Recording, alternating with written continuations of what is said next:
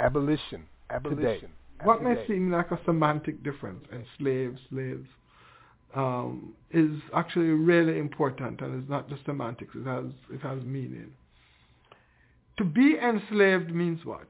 Means that you are actively captured and you're a captive, and then you are turned into a slave. In other words, the process of enslavement is the process of turning somebody who is not a slave into a slave. So then when you say somebody's a slave, what you're doing is that you are actually just marking that person as a person who was always a slave. Enslavement is about what? It's about trying to make sure that we understand that the people from Africa who came over into the New World, whose labor was the foundation of the American wealth and of European wealth and of the making of the modern world, that they were actually captives. They were captives and they were turned into something else. So they were human beings who were captured, made captive, and turned into slaves. Even if I am born a slave, I am born captured. I am born into a situation where I cannot be anything else but enslaved. And therefore the business of enslavement always is about an active way in which a human being is made a slave. Scholars and scientists now concede that Africa is the birthplace of mankind. Africans were the first builders of civilization. They discovered mathematics, invented writing, developed sciences, engineering, medicine, religion, fine arts, and built the Great Pyramids, an architectural achievement which still baffles modern science. The 225th Emperor, direct descent from Solomon and the Queen of Sheba. He is the King of Kings, the Lion of Judah. The name Haile Selassie means power of the Trinity. Educate yourself of Africa, to liberate yourself, Africa. Keep your head up high, no more will we cry. Our history that they stole, Africa, is written in our souls, Africa. Oldest nation on this earth, know just what you were. Well, ships that sail to distant places robbed us of our rights and words. History says that you've betrayed us, talking of the God you serve. Hear the rumbling in the sky, hear that our forefathers cry. And today we're still in chains, there's a shackle from our mind. You're the cornerstone, the King upon the throne. How beautiful art thou, Africa. Our nation has to bow, Africa. Don't you fall from grace, you're the sacred place. Power to the people, motherland representative. I'm on trial with the man, she my co-defendant, and I demand her attention. Can you focus, woman? I'm getting closer to the sky every time I hit it. Haile Selassie, power of the Trinity. Soul made in Niger, my vice made in Italy. White man's world that I'm living in, some say, but it was Africa, the continent we all came from. Can't nothing come between me and you. So before I have seeds, gotta understand my roots, gotta understand the truth. We is all kings round here. Life's not all fair, work till we fall dead. All going hard till I earn like a pauper. Although my body's in the U.S., my heart's there. I can never be ashamed of her. I got my features and my name from her, Mama Africa. The richest place on earth, know just what you're worth.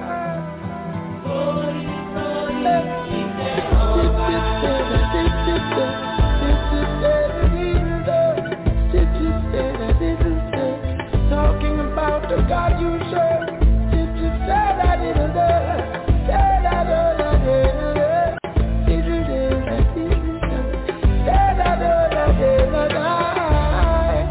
Keep your heads up high, no more will we cry.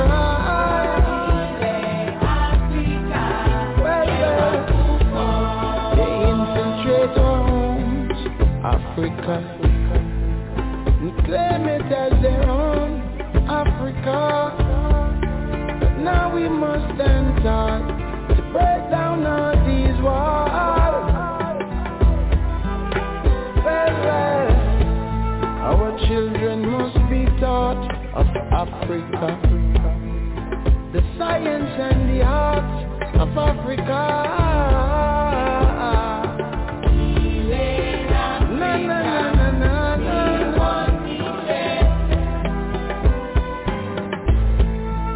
Educate yourselves, Africa, to liberate yourselves, Africa.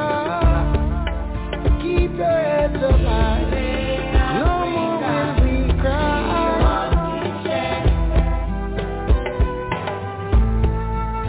Beautiful art Africa, a legend of the bow, Africa.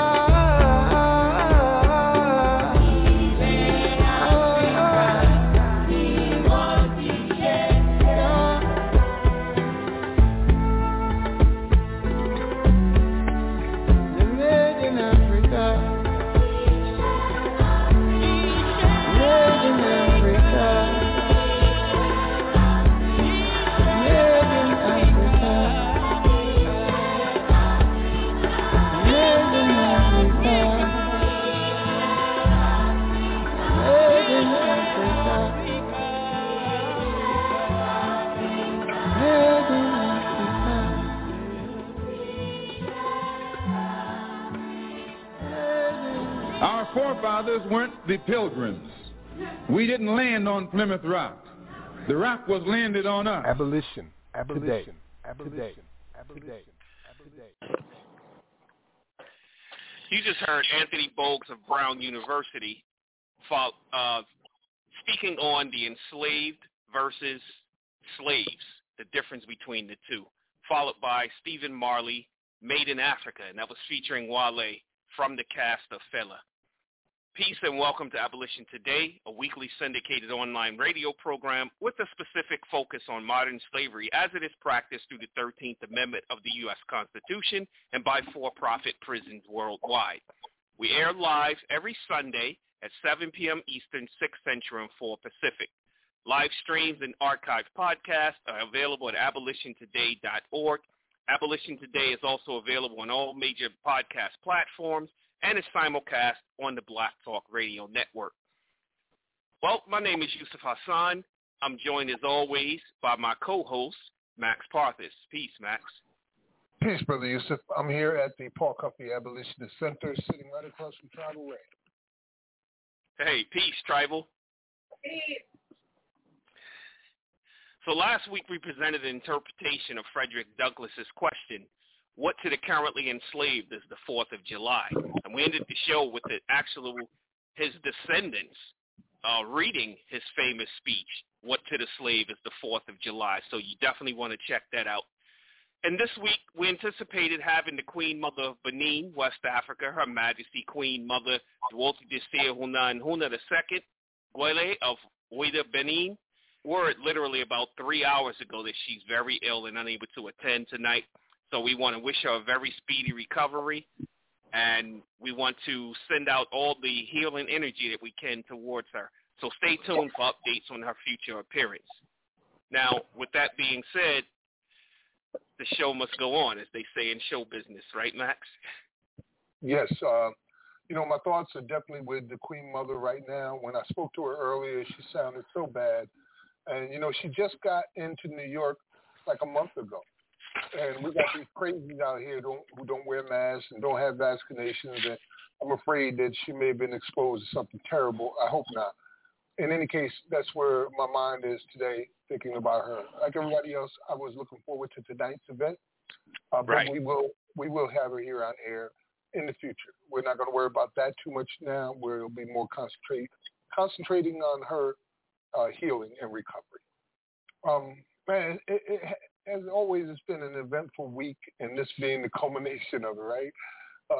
Back on the 6th, I was a guest on WBAI radio in New York. That was a lot of fun out there with Johanna Fernandez, Professor Johanna Fernandez. Mm-hmm. She has a program called New Day, and she asked me and Tag to come in and discuss the End the Exception movement that is happening, endtheexception.com. So we came on 7 o'clock in the morning show, and we broke it down for her. And it got such a powerful response from the tri-state area that they asked us to come back the next day. So we came back the 7th in part 2, again in the morning, and that was very powerful. I appreciate her giving us the opportunity to reach that audience like that who were very well-versed already on the subject. And I also offered an invitation to Professor Fernandez to come and join us here on Abolition Today at one point. That would be huge having her on the show. I've been friends with Johanna for, I don't know, a few years. And that would be tremendous. And it was just great that you were on the program. It was early in the morning. I completely forgot about it until after the program had already happened. And I said, man, I completely forgot about it. It was nice, but it's getting up so early in the morning to get on the radio. You know what I mean? I need I'm getting old. I need like an hour or two just to get my head straight. You know what I mean? Right, and then get rid of the Barry White voice and everything. Right, and we also got together and had the ASNN leadership team meeting recently, and we're preparing for our anniversary. August 28th. Will be our 1-year anniversary of the Abolish Slavery National Network, man. And just looking at back over this one single year, how much has been accomplished is mind-blowing. You know what I mean? Like our footprint is all across the country and internationally. Hence the program we have today, where we're going to be talking to our United Nations representative, the Queen Mother. So it's really powerful to see what we've accomplished in a year. Just a few people really working together with other groups to get shit done. So we've been invited to come and speak at several marches, which are occurring on August 28th on the anniversary of the March on Washington. So we've been invited to come to Washington, to California, and Atlanta. And I believe several of our members are going to do exactly that. And then later in the afternoon, after speaking at these marches on the anniversary, we will have a special online presentation on our anniversary. So I'm looking forward to that too. Absolutely, looking forward to it as well. I want to go to Cali. we did the Washington D.C. thing already. Let's take a trip out to Cali.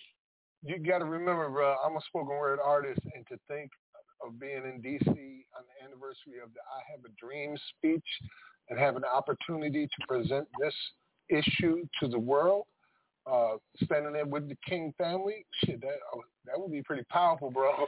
It'd be hard to turn down. But it would be. Yeah, it would be hard to turn that down. Yeah, it definitely would be hard to turn that down. And I'm just completely forgetting that, just how powerful it was when we were in D.C. for the Millions for Prisoners Human Rights March, back in 2017. Just how dynamic it was, although there were events all over the country. D.C. was really the place to be that day. So you're definitely right about that.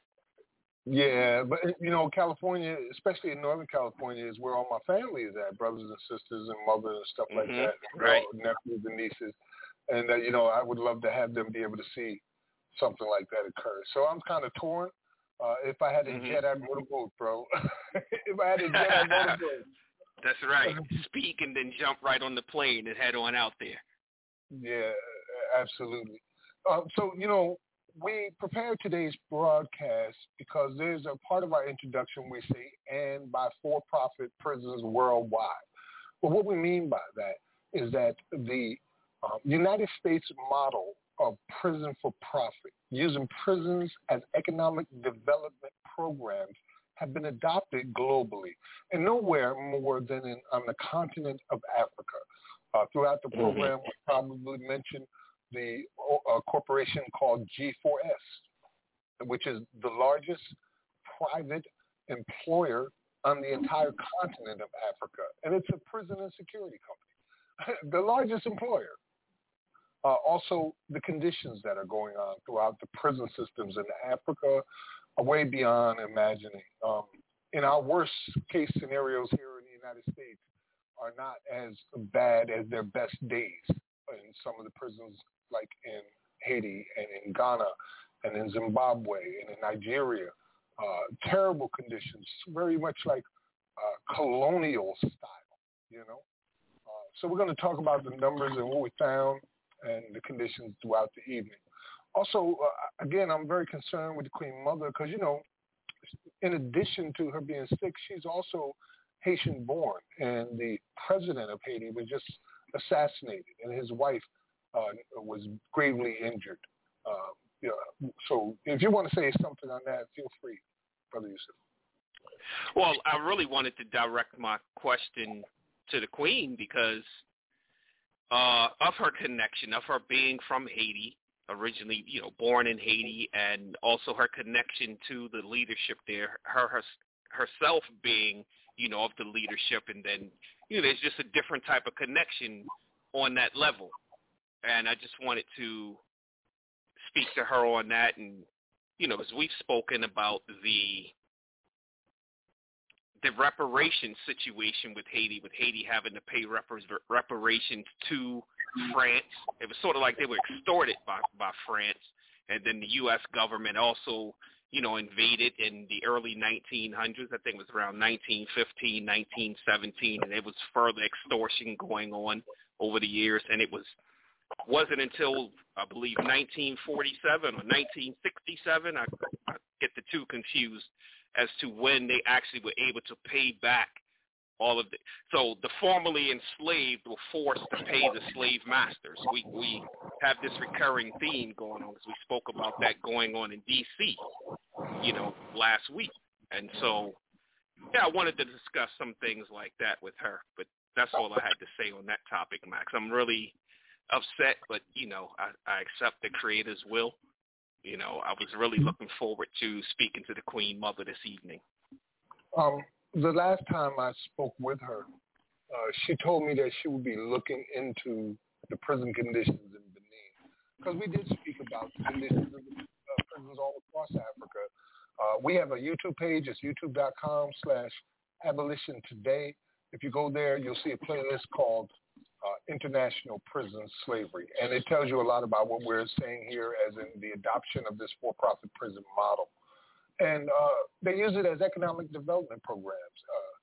For example, when Jamaica sued Britain for reparations, instead of reparations, they offered to build a new prison system in Jamaica and show them how to make money using these prison systems. And I'm not joking. That is a serious thing that happened. It really happened. The Prime Minister of Britain at the time told the Jamaicans that instead of reparations, how about if we build you a prison system? And even in Benin, we've seen the same thing start to occur. But as I said, the problem with the African prison system is that many of the buildings are largely outdated and woefully overpopulated. In Benin, their prison population was over 200%. I'll read a little article that I found, that says, or that Yusuf found actually, that says Beninese prisoners face overcrowding and lack of access to water, food, and the supervision of trained staff. In July of 2016, the prison occupancy rate was 204%. Shared cells are overcrowded, and sleeping quarters are subject to strict rules between prisoners. The space allocated to each inmate depends on seniority. The majority of prisoners sleep on the floor, head to foot, unable to move. This promiscuity promotes the spread of disease that develop rapidly due to the lack of hygiene. One of the reasons for this overcrowding is the particularly high number of defendants as compared to the number of convicted persons. So they're putting a lot of people who have not been convicted still waiting trials. And the videos that I saw, people have been waiting for years. One man was in there for 9 years still waiting for a trial.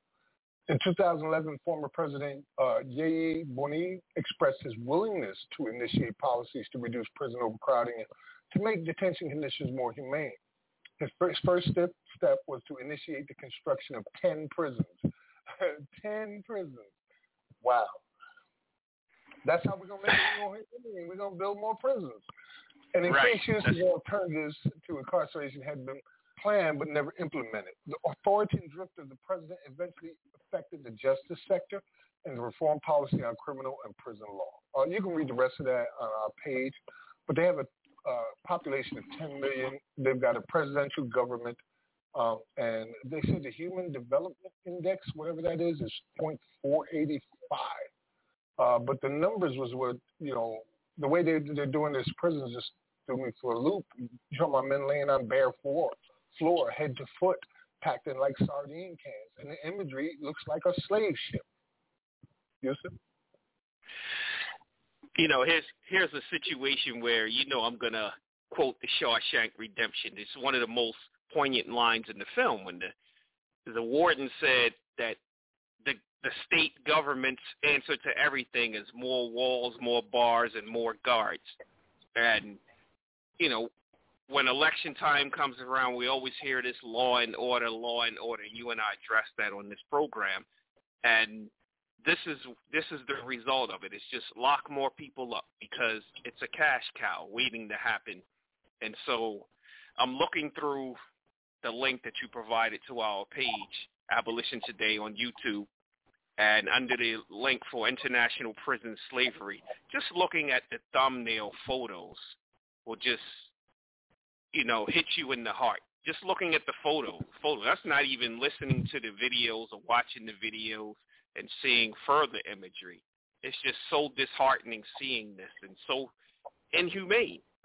And how just realizing that there are those out there that put money above that. Put money above the human condition because the people that they're doing it to don't look like them or aren't in the same class as them, aren't in the same caste as them, aren't in the same level of society as others. So it's very disheartening seeing that, Max. I was sent a message that my voice is going in and out. So if you notice that, let me know, and I'll do what I can to fix it. All right? Yeah, it's done it a few times, but it's usually only briefly. I think maybe when you move or something, it happens. Okay. Haiti is also another one of those places where horrible things are occurring within their prison systems, where they're using the prisons as an economic development program. Not long after the earthquake hit Haiti, the GEO Group was one of the first contractors to send in bids to build new prisons over there. And again, look at the videos that we have available for you. It's human rights crimes happening beyond imagination. Men are just being picked up off the streets and thrown into the cells and not even seeing lawyers or judges or getting trials. There was one man who said he had been in there for over 5 years and he still doesn't even know why. Like, wow, it's like kidnapping, So we have certain protections here in the United States. As much as we talk about it and criticize it, which we should rightly do so, we do have certain privileges and rights and limits that we don't tend to go past. Those things don't exist in other countries. And you see them expressed within the videos on our International Prison Slavery playlist. Well, speaking of Haiti again, let's go ahead and play a clip from the new film that's coming out featuring Queen Mother. It's called Voodoo, the Theology of Liberation. In addition to being the leopard queen, I think she's called, Benin is also a voodoo high priestess. And she's participating in a video. So let's go ahead and hear the clip of that, and we'll come back on the other side and take a couple calls. If you do want to participate today in the conversation, remember to press 1 on your keypad so that we know you have a question or comment. Right, this is Voodoo, the Theology of Liberation. You're listening to Abolition Today. We'll be right back. Abolition Today.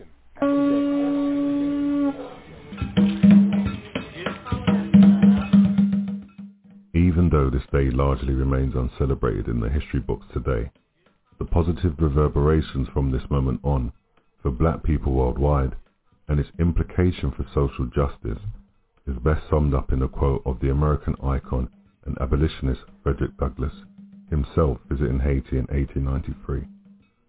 We should not forget the freedom you and I enjoy today is largely due to the brave stand taken by the black sons of Haiti 90 years ago, striking for their freedom they struck for the freedom of every black man in the world.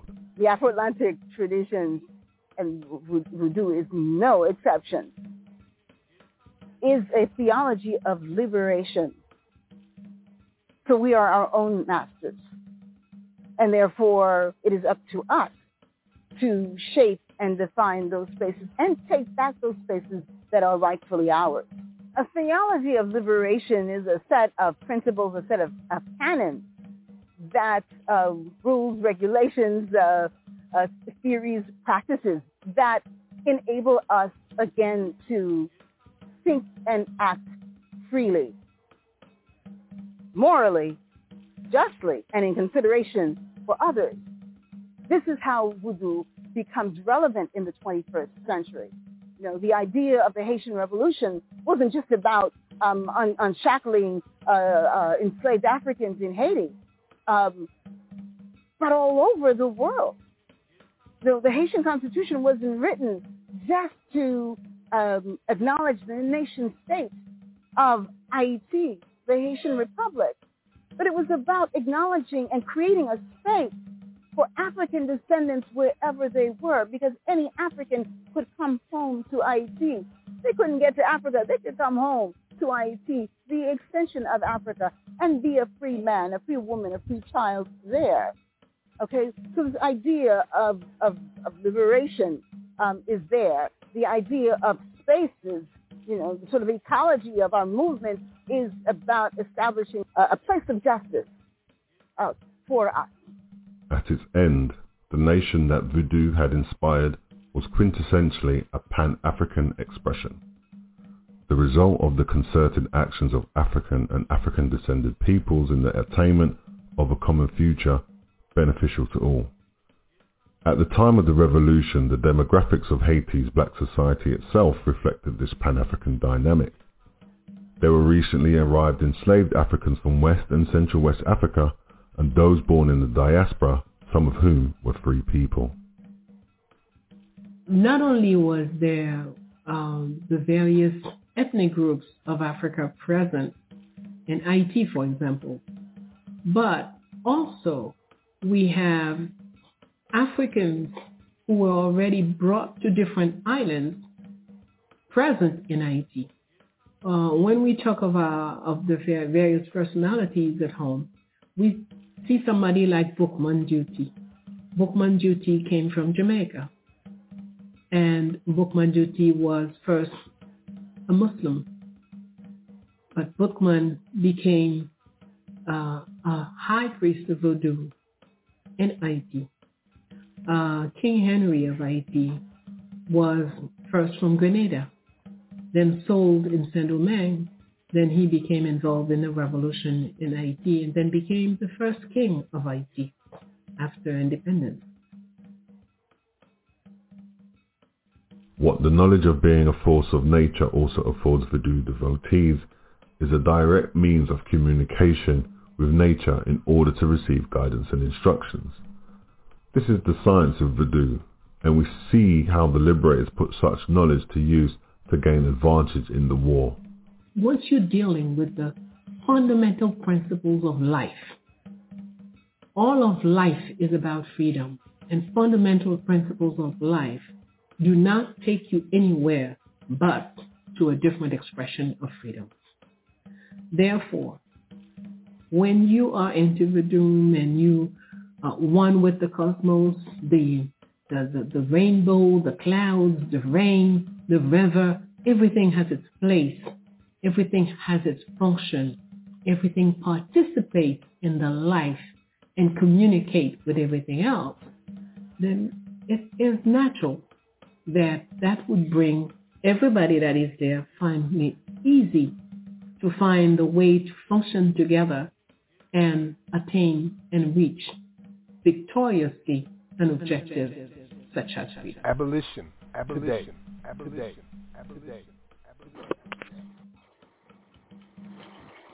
That was Voodoo Theology of Liberation. You're listening to Abolition Today. If you're listening and want to call in with a question or comment, the number is 515-605-9814. Remember to press 1, the number 1 on your keypad so that we know you have a question or comment. Yusuf? That was powerful, Max. And I need to see that in its entirety to really digest the things that she was saying in there, both speakers. It was just tremendous. Absolutely. You know, where it says it throws light on its fundamental tenets and concepts to illustrate why it's essential in galvanizing the efforts of enslaved Africans of different backgrounds. I need to see more of it and really digest it. The video will be available if you're listening on our Abolition Today page on Facebook. We know a lot of people don't go to Facebook, but we hope we're a reason that you can visit every now and then. So you can go to Abolition Today. You can find everything we're talking about right there. Thanks to Jeanette Smith, who shares it as we speak about it. So you guys get it immediately. All right, let's go ahead and take this phone call, too. Oh, go ahead, Yusuf. I'm sorry. I was just going to say, in most conversations that involve Haiti, the first thing that comes up is voodoo. And I think it's one of the most misunderstood things in the world, as it relates to voodoo in Haiti and in Africa. Right. And anything outside of the realm of mainstream religion is always questioned, and it's never really looked at and interpreted. So I definitely want to take a look at that. First thing in my mind again is concern for the Queen Mother, hoping that everything is going to be okay with her, and remembering also that she's born in Haiti and she's the Queen Mother of Benin. Those are the top 2 centers for voodoo, and she's a high priestess, so nobody knows more than her. And she's speaking of this as a theology of liberation. And I like the sounds of that and how it can apply in the 21st century. Let's go ahead and take this phone call. 8373, you are on air with Yusuf Max. I think that's our boy Casino. 8373, is that you, Alonzo? Yeah, that's me or whatnot. I said, we see y'all talking about the Queen. We want to probably begin it off with the port that the mad rapper Port or whatnot. He's gonna come in now and he has something to dedicate for the Queen. Okay, just be mindful that the Queen is not here this evening. I don't know if you were on when we made that announcement. Yeah, I told everybody. We had made that announcement, and we especially would send our regards for her in this poem, and we hopefully she'll be listening, and her family be able to appreciate it too. I'm gonna turn it over to the brother.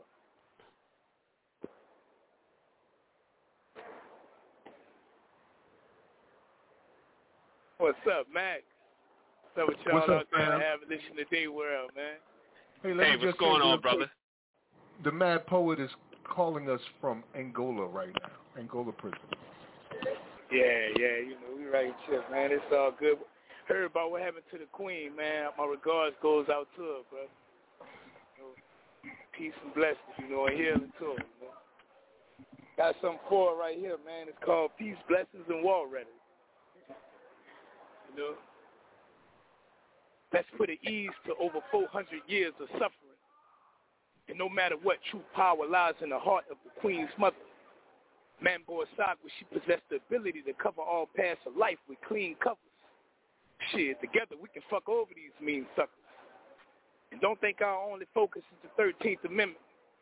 Man, we coming for all them positions. Rewriting all the statistics. And I'm SP Live, baby. You even got a new voice covering the lyrics. Even if I got to take one for the team, as long as we gain distance, striking the wall. Sam Smith shit. Marcus Garvey been had them writings on the wall. It's like that brother was a psychic. It wasn't citing, he ain't called. Consider the Black Star Line concerning solutions. I heard they had one of the nicest of them all. You can go ahead and say Rip Van Winkle done ran his course. Despite all we lost through unemployment, Big Brother being deported, nations being exploited. Greatest cover-up in history, it's things they never reported.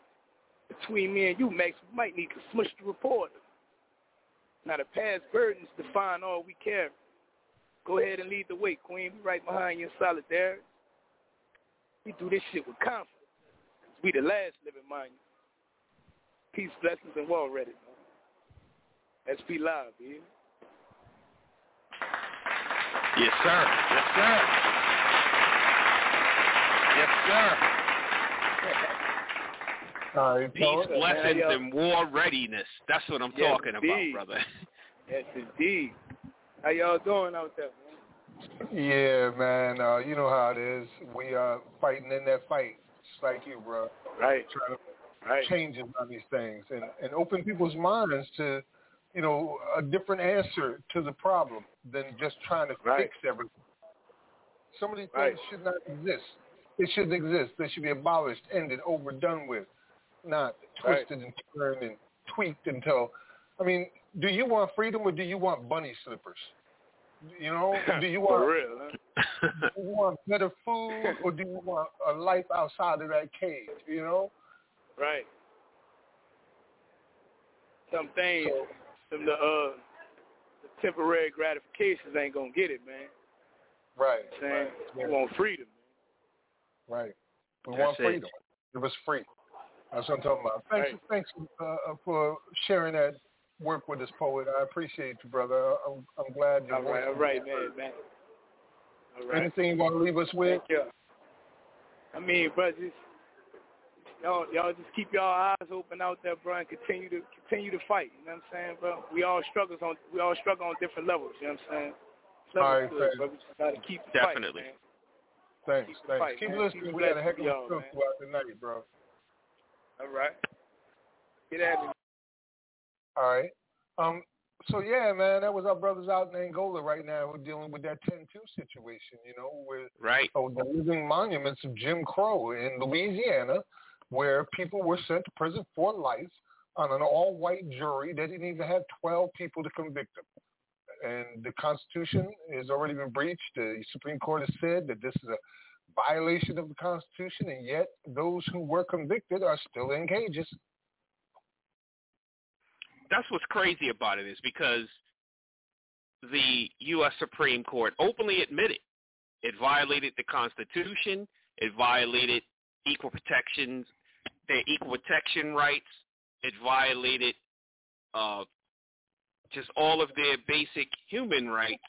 But then at the same time, the Supreme Court said, yeah, but there's nothing we're going to do about it. You just got to stay there. We admit they were wrong for doing it, but now you're just stuck there because the Supreme Court had the opportunity to make this retroactive and for the brothers to come home. They basically said, we'll change the law going forward, but for the rest of you, you're just stuck there. You know, I was listening to Akon recently. Akon is building Akon City. I believe I was in Senegal. He's from Senegal. And he was expressing about how people in Senegal don't even think about slavery. That's like old news for them. They don't move past that. And he was saying that in America, black people tend to focus on the past too much, and they carry around too much weight, and basically advising that we should just give all of that up, reparations out the door. It ain't never going to happen, and that we should just pack up and leave and move to Africa.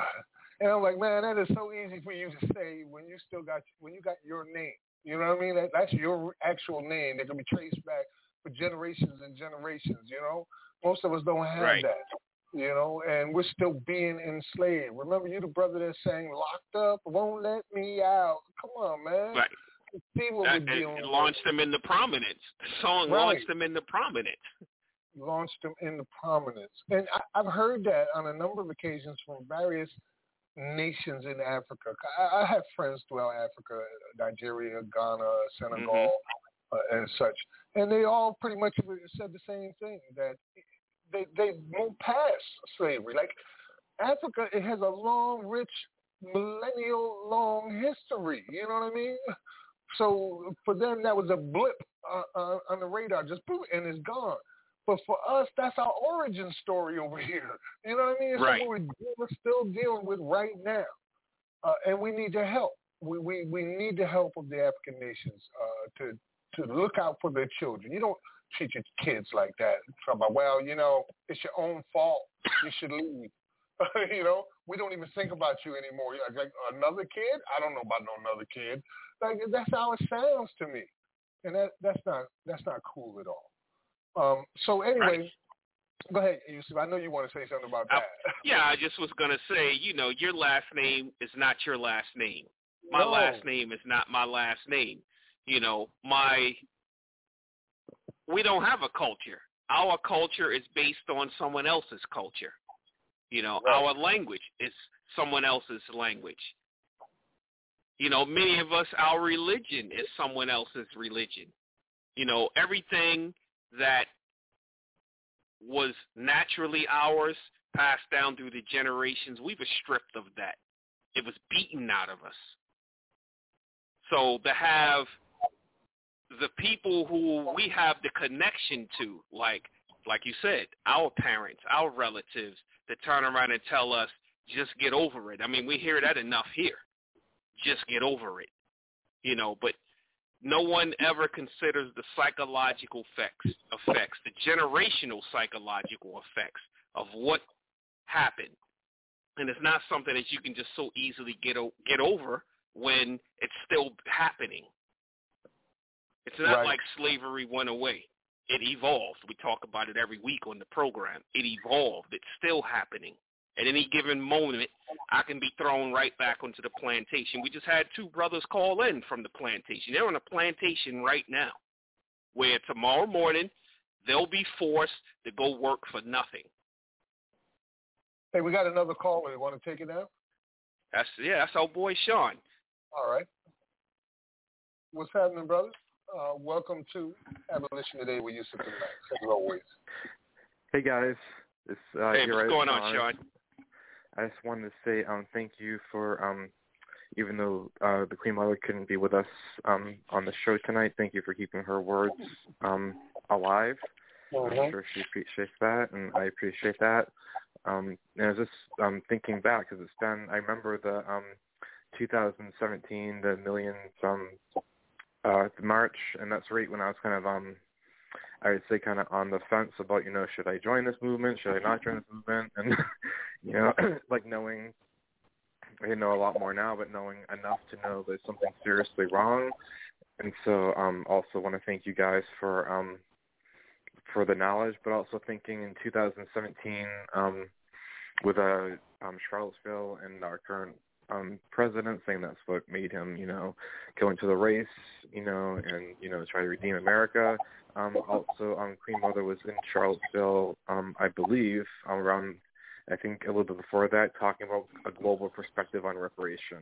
So sometimes we kind of get caught, with the terrorism, which is really real, but also the people pushing against that and pushing for the freedom and for the reparation. And so it's nice to have hopefully us all on the same page, you know what I mean? Like in that year, seeing the pushback, you know what I mean?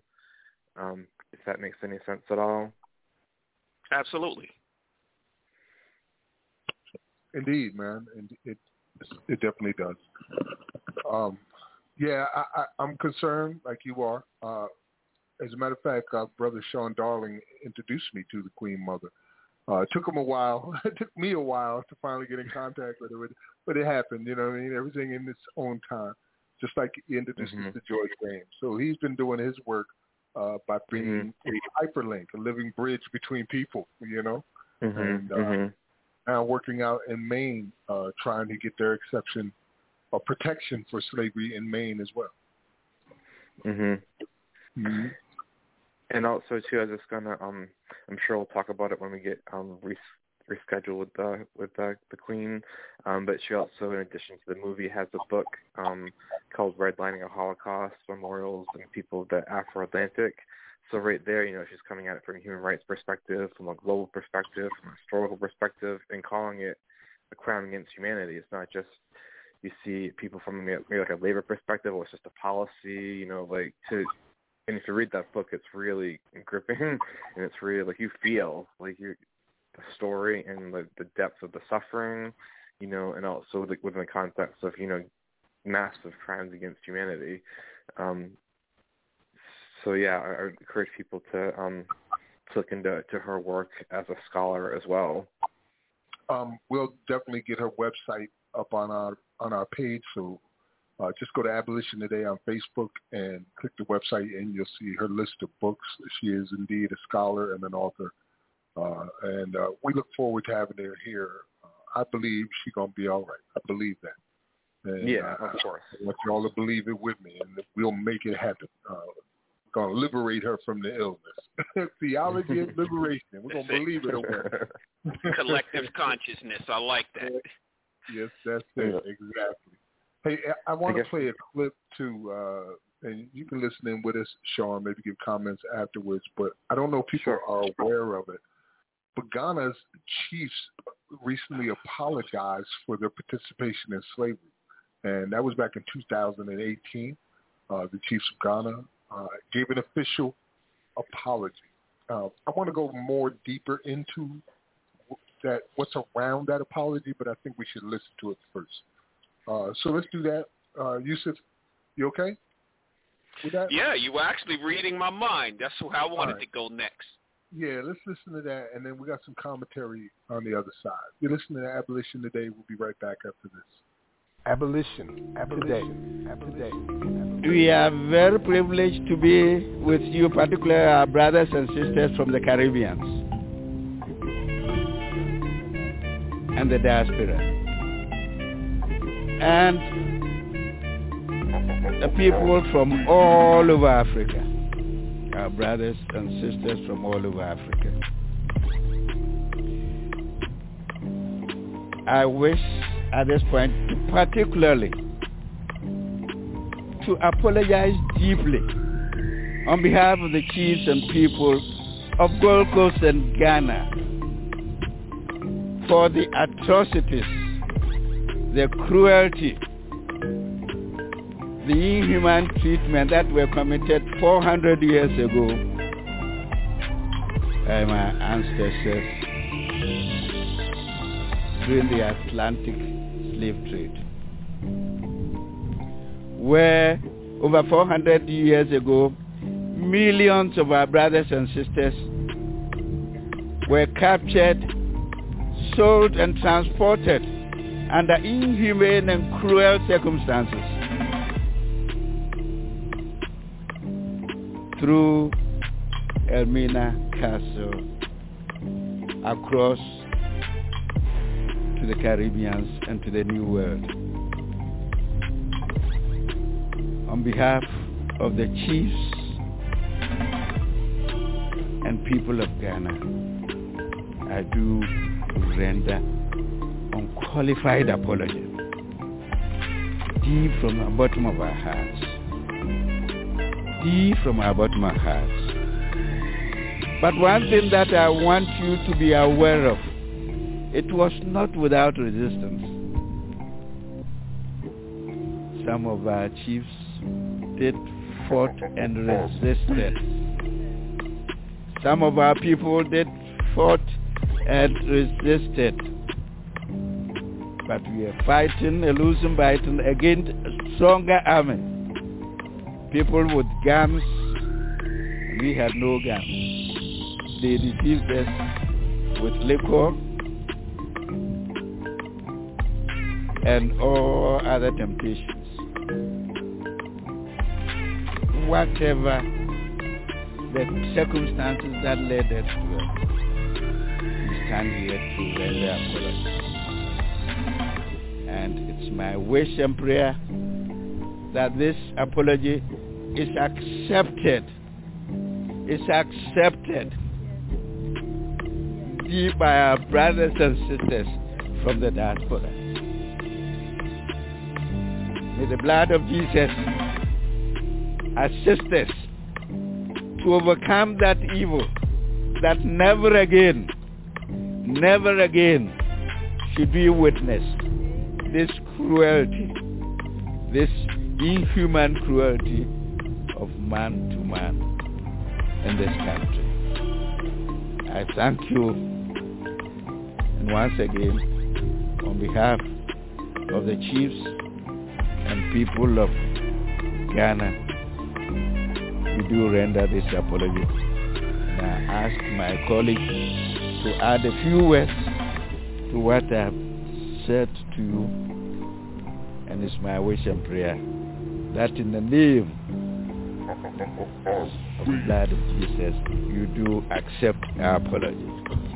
Thank you very much. We stand here once again symbolically at the gate of no return. We stand here as husband and wife. We stand here as the African male and as the African woman, the African family, the African community, the representatives of an African nation in a diaspora. We have come to say that we've heard your words. We have discerned through our experience and through our journey that what the devil meant for evil, God meant for good. Through all our trials, through all our tribulations, God has a plan. That plan involves us standing together. Abolition Today. That was the Ghana Chiefs apologizing for slavery, and you heard the music with it was AZOF Beats, African Love. Yusuf or Sean? Sean, please. Yeah, I was just gonna say I've the context that I met Queen Mother was through a course in college on reparations. So I believe that Ghana, Nigeria, I can't think of a third country, I'm sorry, had apologized previously, so I'm not sure what the purpose of this apology is, but and I'm not questioning anybody's sincerity, but it does. And also, what Queen Mother has taught me also too is that with the International Decade for people of African descent, the first step in reparations is acknowledgement. So I'm not sure if there's anything to do with that. I'm sure that she could more clearly address that. Well, she's not here to do that, so we're just going to go ahead and cover the issues about this situation happening across the African continent with these prison models that are happening. And I played that apology, which was from 2018 for a reason. The chief said that never again do they want this inhuman cruelty. Well, Chief, I don't mean any disrespect, but if you just drove some miles down the road, you'll see it right there in your own country happening within your prisons in Ghana. Some of the worst conditions that human beings could exist in, the same as chattel slavery, basically, right there in your prisons in Ghana. We've seen the imagery and the videos and read the story and did the research. Let me read this for you real quick. The prison in Ghana, built to accommodate 700 people, now houses approximately 4,000 inmates, almost 6 times the number of people intended. All of the prisons in Ghana combined should house no more than 8,000 people. And currently, they accommodate more than 14,000 inmates. That's from Amnesty International. So if you really care about these inhuman cruelties and you're apologetic, you can start right at home because we need your help.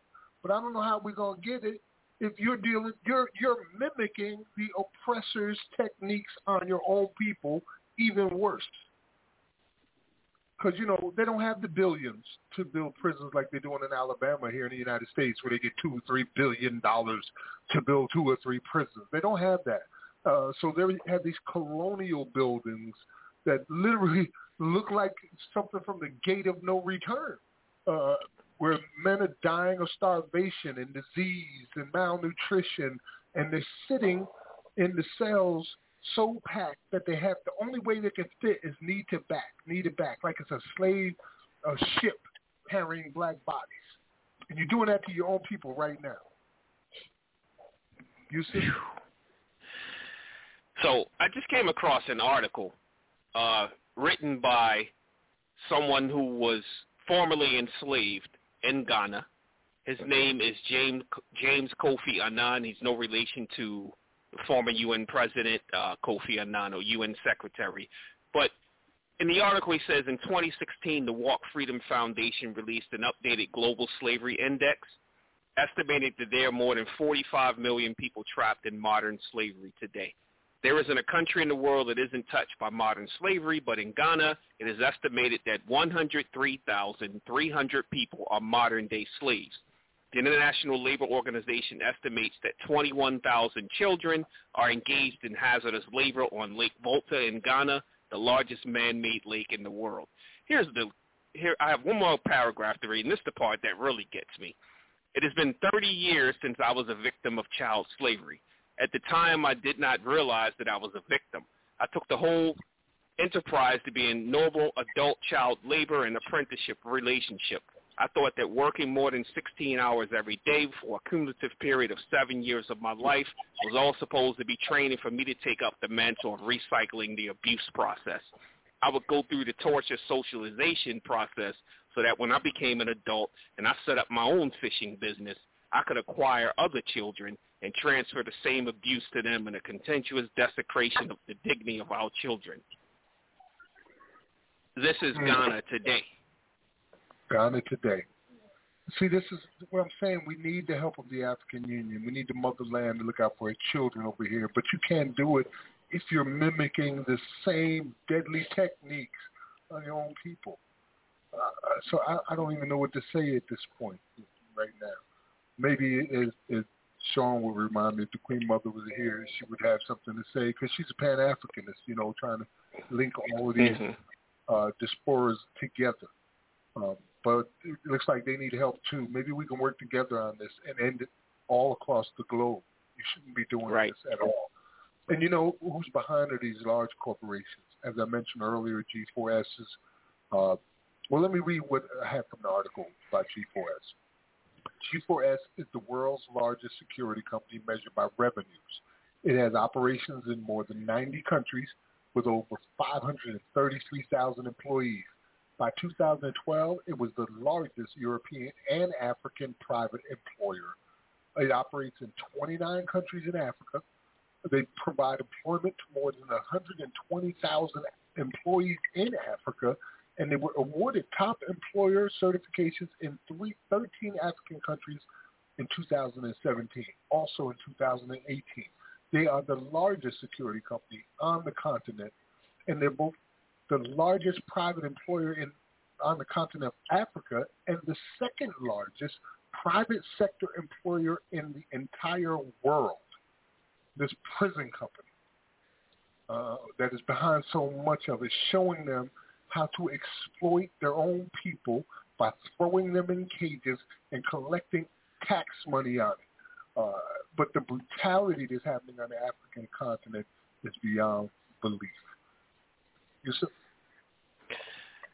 You know, Max, as a caveat to that, from an article entitled G4S Saga Ends as Shareholders Accept $5.3 Billion Allied Universal Offer. Mm-hmm. The G4S takeover came to this, and the merger between G4S and private equity-backed Allied Universal will create the world's largest private security company, generating more than $18 billion in revenue and employing more than 750,000 security guards and other staff. And I did some digging. So I came across a document that's entitled, it's basically the actual cash offer, and it's the compulsory acquisition of G4S shares. So it's showing you how the shell game is going to play from there. And reading through it, you can see that besides Allied Bidco / Allied Universal, and for those in the U.S., you know, if you've ever heard of Allied Barton, it was just a little security company. You know, many office buildings use Allied Barton. This is also part of the Allied University and Allied Bidco company. But then they have the PR firm Teneo. Then they have their financial advisors, Morgan Stanley, Credit Suisse, Moelis and Company. And it breaks down how the employees and the funds are transferred between the different companies. So it actually opens as a PDF, so I provided a link for the PDF for anyone that wants to read into that.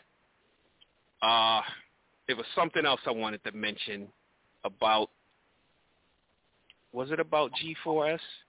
No, that was all that I had to say on the G. Oh, yes.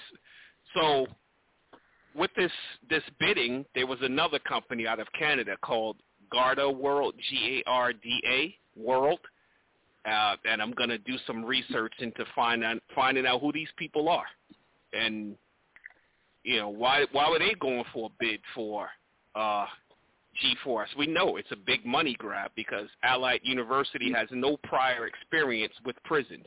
Reading through their website and their history, they've had no prison involvement prior to now.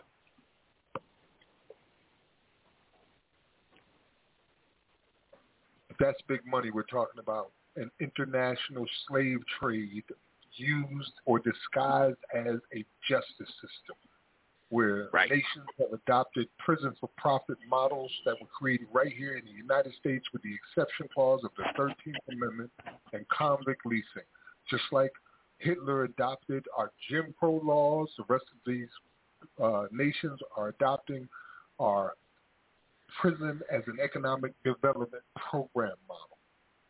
It's a horrible, horrible circumstance. All right, well, any commentary did you want to add to that, Sean? So it's just two quick things. The third African country that apologized, I feel silly now in the context of tonight's show, but was Benin in the late 90s, I think 1999. So I believe Benin, Nigeria, and Ghana are the three countries, African countries that have apologized for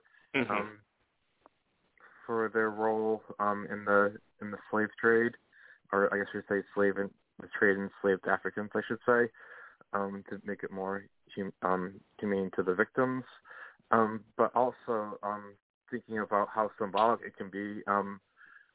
In 2008, Representative Steve Cohen apologized for slavery and Jim Crow, and he actually used the book you guys use in your show called Slavery by Another Name by Douglas Blackman, who I didn't know until I read closer as a correspondent for the Wall Street Journal. So obviously, in my mind, that's a symbolic gesture because, in Tennessee where Martin Luther King was assassinated, in Memphis, I believe, right? In the hotel. Yes. So, but also going back to journalism, we know that, not to get off track, but with the controversy with Nicole Hannah-Jones being denied tenure in the University of North Carolina, being a journalist and now going to Howard University in Washington, which I think I spoke to Max earlier, we know is the district that has slavery, and she's made that part of her academic career, so to move to an area that has slavery and not make the connection would be, very, I don't want to say shameful, but it would be very ironic, I guess, in a way. Yeah, it would be strange, like, if she doesn't really... Well, not everybody knew it. I didn't even know it. Who turned me on to it was Dennis Febo. Dennis was like, yo, did you know? Because I had like 23 states I had researched that had it, and then he turned me on to Puerto Rico and New York. I didn't know this, So that's true, yeah. So but it's not common knowledge. If you're listening to Abolition Today, you know now. Right. The whole notion of journalism and the stuff that you guys have taught, as being, there can be a lot of misinformation, so just kind of making those connections and, I just wanted to mention that. Thanks. I appreciate the commentary. I want to go ahead and get into our music break, which is, we never do just music. It's always educational, inspiring. But we got a music break coming up. But before I go there, I want to give the brothers out in Angola an opportunity to chime in. Anything you brothers want to add to this before we get in our music break? Yeah, Matt. Yeah, I'm here, Lonzo. All right. I'm here too. One thing that I wanted to, I was telling the brother or whatnot, that's one of the things Malcolm X envisioned or whatnot for the black descendants in Africa, is that if we need to move together on a united front and the Queen is definitely taking the lead. But like you alluded to earlier, or not, if we're enslaving our own people, and you know that's the rhetoric that we're going to be up against, or not, we definitely need to look into those matters and whatever assistance that we can give our brothers around the nation, or not, we definitely need to stand in solidarity on it. And I will leave with a final note. We still is pushing. They had one district judge have ruled it retroactive, so right now it's going to be probably appealed to the Louisiana Supreme Court. So like I said, we look at it like a match, like a fighting match. So right now we're in round 3 or whatnot, and we got Jason Williams, Orleans Parish District Attorney. He's doing interesting things. He have opened a civil rights division, and he's placing all of his 10 tools under that division. So no matter really what the Louisiana Supreme Court does, if you was convicted in Orleans Parish, he's creating a program where either cutting deals or either go back to trial, and that's better than the rest of the parishes or whatnot. So right now, the plight that we're pursuing is taking matters to the Justice Department in the Civil Rights Division. And I believe that they have a sister that they had put at that position. She's the first black woman that's holding, I think her name is Claw. She's the first black woman that's holding the Civil Rights Division down. So we'll definitely be on the program to tell you more about the campaign. Thanks, man. Appreciate that, man. Hey, do they have a conviction integrity unit there in the state? Right. They have a wrongful conviction integrity, and it's something we need to be doing all around the state. And like you said, they have an organization out of Harvard University named Fair Prosecution. And the data that they basically collected is that DA seats are hardly ever challenged. So if we could put a progressive DA in around the country or whatnot, we don't even really have to wait on the Supreme Court, no court. We can change laws with policies or whatnot. And that's definitely what Jason Williams is doing. So anybody that's tuning in, you can just follow Jason Williams' campaign or whatnot. And I'm holding back endorsement because you know how politics is, but he's doing very tremendous work or whatnot, and I got to give credit where it's due. Thank you, man. All right, we're going to go ahead and get into this music break. We got Why America Throws the Poor in Prison, and that's from Chase Madar. He's a professor of law at the NYU Gallatin, and that's going to be followed by Prison Song from Tommy Butler featuring Carlton Williams. You're listening to Abolition Today with Yusuf Hassan and Max Parthas. We'll be right back after this. Abolition Today. Mass incarceration is expensive. But for the well-off, it turns out to be a lot cheaper than actually solving the problem. So the U.S. government decided to combine the harshest penal state in the world with the stingiest welfare state. This carceral approach was also affected politics, with white voters terrified of rising crime from increasingly non-white cities. Republicans and Democrats alike saw a way to exploit racist fears and get cheap votes. It started with Richard Nixon's promise of law and order in 1968. Ronald Reagan vowed to get tough on crime in the 80s. By 1996, a Democrat like Hillary Clinton was warning of young, quote, super predators with, quote, no conscience, no empathy, people who must be, quote, brought to heel. Over those decades, politicians from both parties and at all levels passed harsher and harsher laws feeding the prison system. The war on drugs started in 1971. Cruel mandatory minimum laws came in the 1980s. 3 strikes laws arrived in the 90s. You could be put away for life without parole for stealing a pair of socks if it was your 3rd offense. Tough on crime prosecutors and judges gained office across the country. Huge sums of money were spent on building new prisons, which housed millions of people. As a result, incarceration rose dramatically. In 1968, America's prison population was 102 per 100,000 people, in line with other developed countries. By 2005, it had risen 7-fold to 737 per 100,000, the highest in the world. Even as crime fell, with murders in New York dropping 90% in the 90s, mass incarceration kept on growing. Why didn't prison populations fall once crime started declining? It's because prisons are by no means only about crime. They're also about keeping the least advantaged people in line.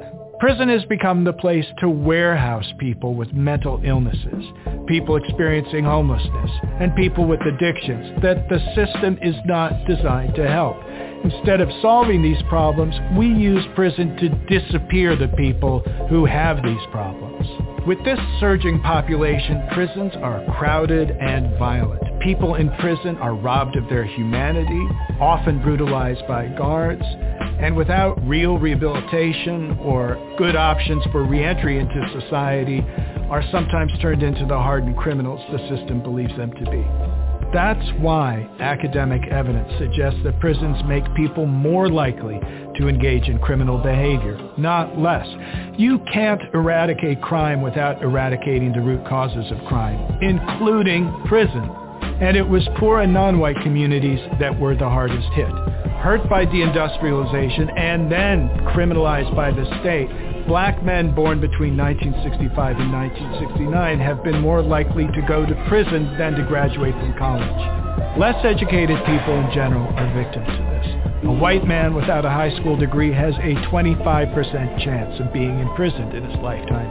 A black man without a high school degree has a 70% chance. Mass incarceration has done massive harm to our communities, our families, our children, and to the millions of people caught up in it. Mass incarceration cannot exist in a healthy society.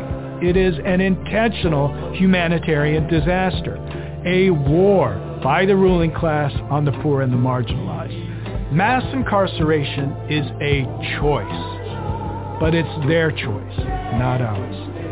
This is Chase Madar, Professor of Law for the Gravel Institute.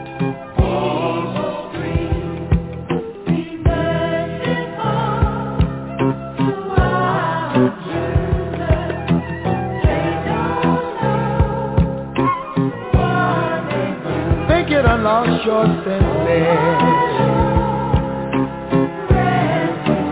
What can you do in there?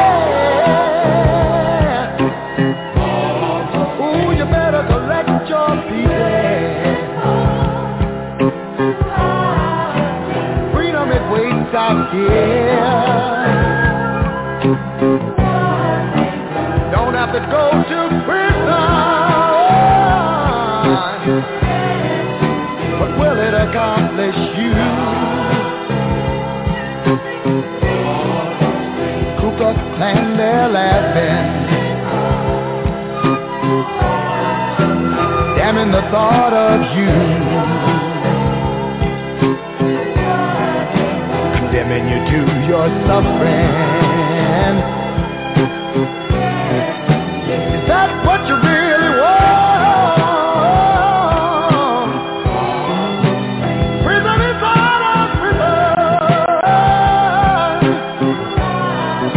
marking your time on walls. Think you better change your motto. Wiping away the night, letting the violence follow, getting your day's work done.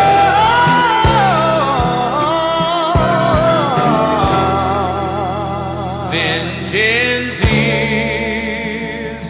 mine, saith the Lord. Abolition today.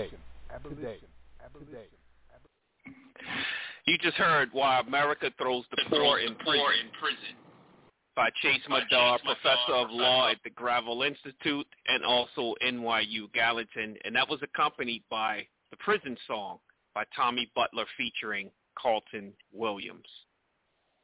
A lot of stuff to unpack there, Max and Sean, if you're still on the air with us. Yes, I am.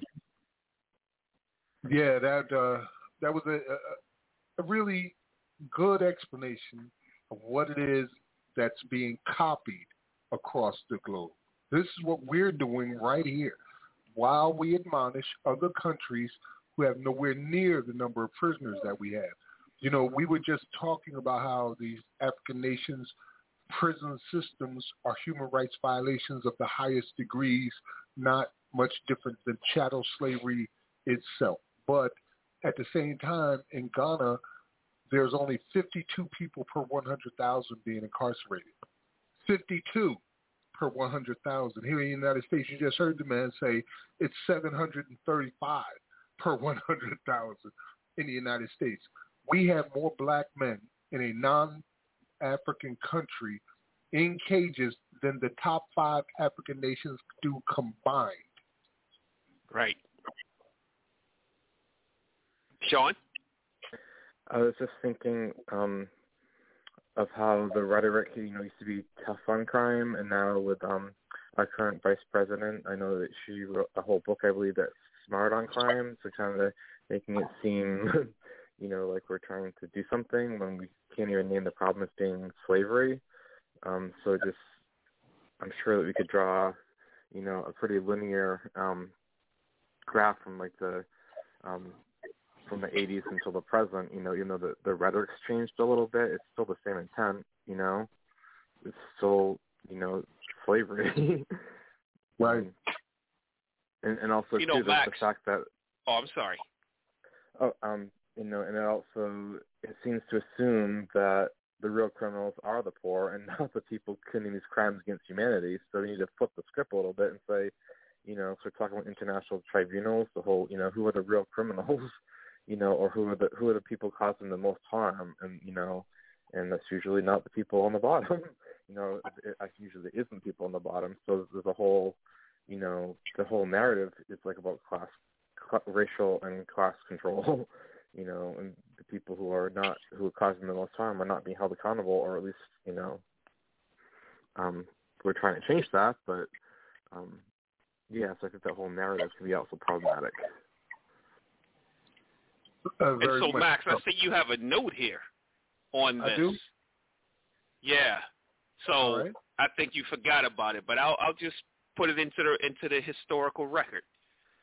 A black man with no part of what was said in the track that we just listened to. A black man with no high school education has a 70% chance of going to prison in his lifetime. A white man with no high school diploma has a 25% chance of going to prison in his lifetime. There are an estimated 20 million black males in America, making up approximately 6% of the U.S. population. With well over 120 million white males in the U.S., they represent 31% of the U.S. population. Both groups respectively make up approximately 40% of the carceral population, with about 1 million members from each group perpetually going in and out of prisons. 1 million people taken from the diaspora community that only has around 10 million adult males versus 1 million from a group that constitutes over 60 million adult males. This is just stats for prisons, not jails where another 11 to 12 million people are shuffled through annually. And they still call it mass incarceration as if it affects everyone equally. I know some elders who would call it white sacrifice for black enslavement. This isn't rocket science. It's basic math offered to provide clarity. And as I'm reading that, Max, I'm thinking of all the statistics that, when we go from state to state and we say, okay, blacks make up 1% of the population, but they outnumber whites 18-1 or 15-1, or blacks make up 3% of the population and they outnumber whites in prison 12-1. These are outrageous imbalances. So again, it's not mass incarceration, because if it was mass incarceration, they would be equal. It would be, the per capita would be the same, or would be much larger. If they're 6-1 whites, then you would see those numbers reflected in the prison population if it was mass incarceration. But we know it's something greater than that. Yeah, and the numbers, they portrayed as equal because it's like 1 million whites and 1 million blacks in prisons, right? And the rest is Hispanics and others. The problem is there's only 10 million adult black males in America. So if you got 1 million of us, that's a huge impact on everything about Black America. Everything. Right. Take 1 million men out of this, and not just one time, but doing it perpetually. There's always 1 million. Might not be the same million, but it's always 1 million going in and out all the time. The effects that has on a community that's only 10 million is catastrophic. In the meantime, the same amount comes from a pool of 60 million adult males. It doesn't even. It might not even make a major ripple effect. Right. Yeah, that's a blip. That's a blip. It's Africa going, we forgot about slavery. We're moving on. You catch up. You know? And then when you throw in the sentence disparities, that's even a bigger impact. You know, where we're talking 1 in 3 Black males are going to prison, and they're talking 1 in 6, or actually, if it's going to be 6 times, 1 in 18 white adult males go to prison. 1 in 3 compared to 1 in 18. And you add in sentence disparities. And all that depends on where you're at in America. You could be, if you're in Milwaukee, it's more than 1 in 2 Black males expect to go to prison. No other place. Your mic is chopping a little bit. Oh, sorry, there's a storm going on out here.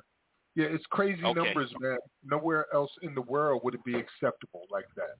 Just nowhere else in the world where you could tell your children, if you got 3, well, 1 of y'all is probably going to go to prison. How do you even say that? Right.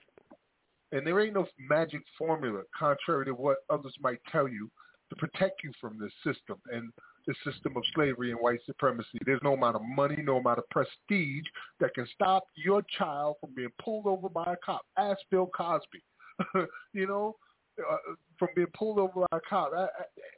These crazy people will pull you over and kill you at any time, for anything. Anytime. Anyway, yeah, I'm on a rant over here. Let me open up this mic for these brothers in Angola so they can get in on this. They're probably pissed off, too, hearing that shit. What's up, fam? You got something to say over there, Lonzo? Hey, Casino, SP, you guys are live on the air again. They may not be able to talk. Muted. Or you may be muted. All right, well, it's not a lot of background noise, so I'll leave it open. If they get in, they'll get in. Yeah, sometimes they have to hide the phone. Yeah, right. How to Jamaica's declaration that they wanted reparations from Britain was to take $38 million to build a prison. It sounds like they're back on. Is that you, Lonzo? Yeah, that's me or whatnot. I just wanted to just let everybody know that we appreciate all the support that we get from the radio or whatnot. And we got Sister Celinda and Monique or whatnot. They're listening live too or whatnot. They have a listening party in New Mexico, Albuquerque.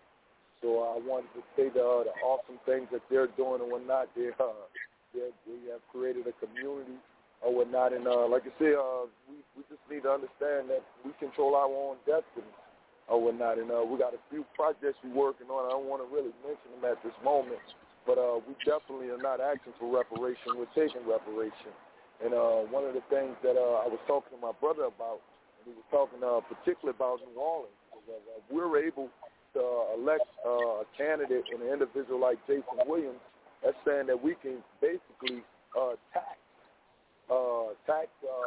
our way to reparation or whatnot. And you can call it as a tax or whatnot, but all of the Confederate statues and things of that nature or whatnot, and tourist attraction. If you come to New Orleans, we put a certain percentage money towards, and you got a birth certificate and you're born in New Orleans. So that's one of the campaigns that's on the horizon in New Orleans, but we can do this around the country. Shout out to the sisters out there listening at the listening party.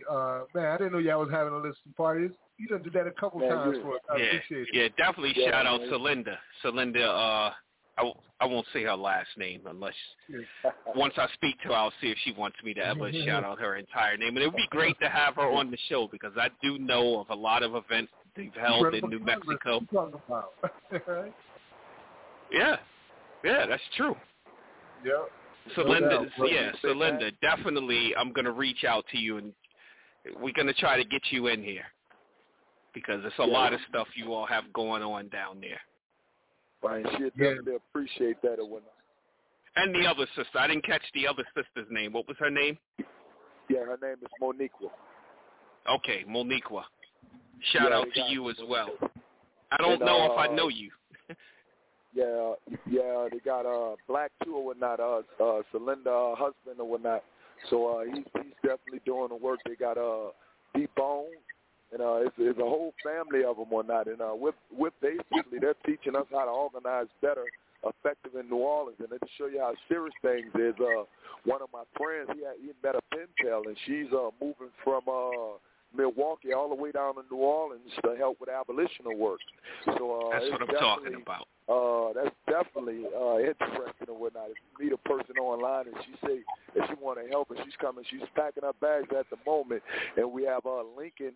He's also in New Orleans and he's helping. So we, like I said, we got some very interesting people and whatnot, and the most terrific thing, and we got a diverse group of people and whatnot, and I think that resonates what we're doing or whatnot, and the importance of it or whatnot, that it's not so much is a black and white thing or whatnot, we're dealing with humanity rights or whatnot.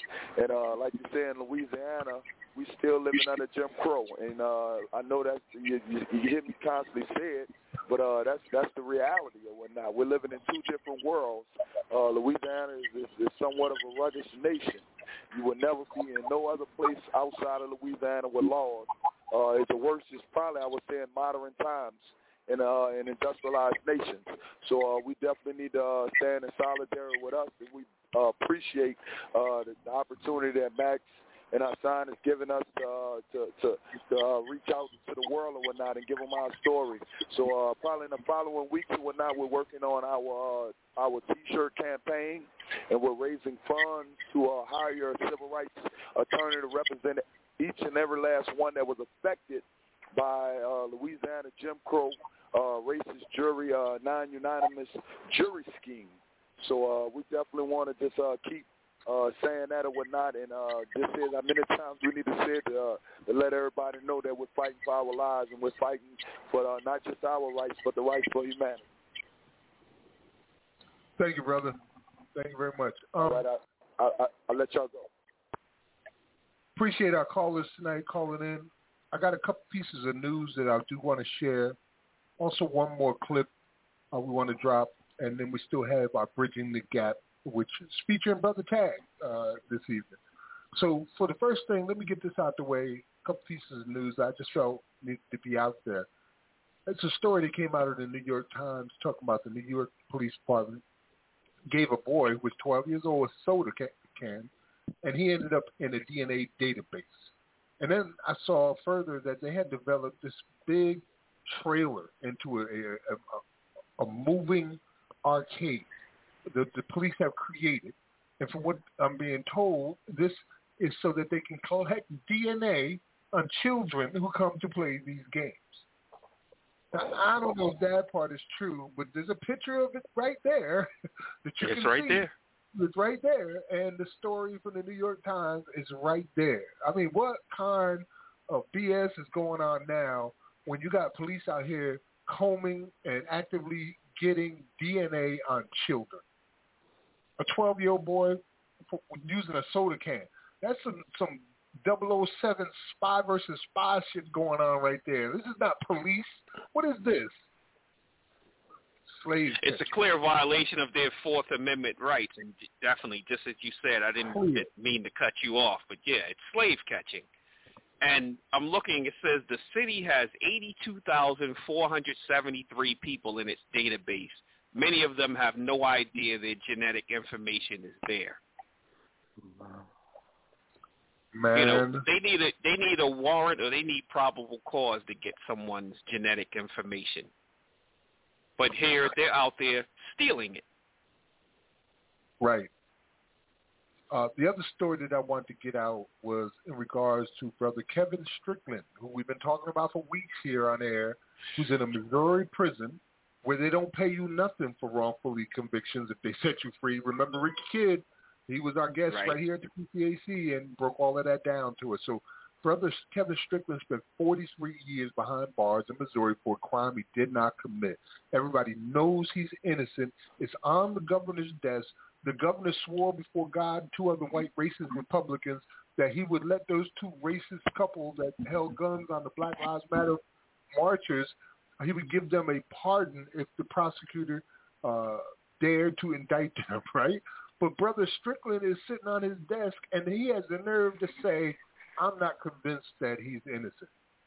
Who cares if you're convinced? It's not you that needs to be convinced.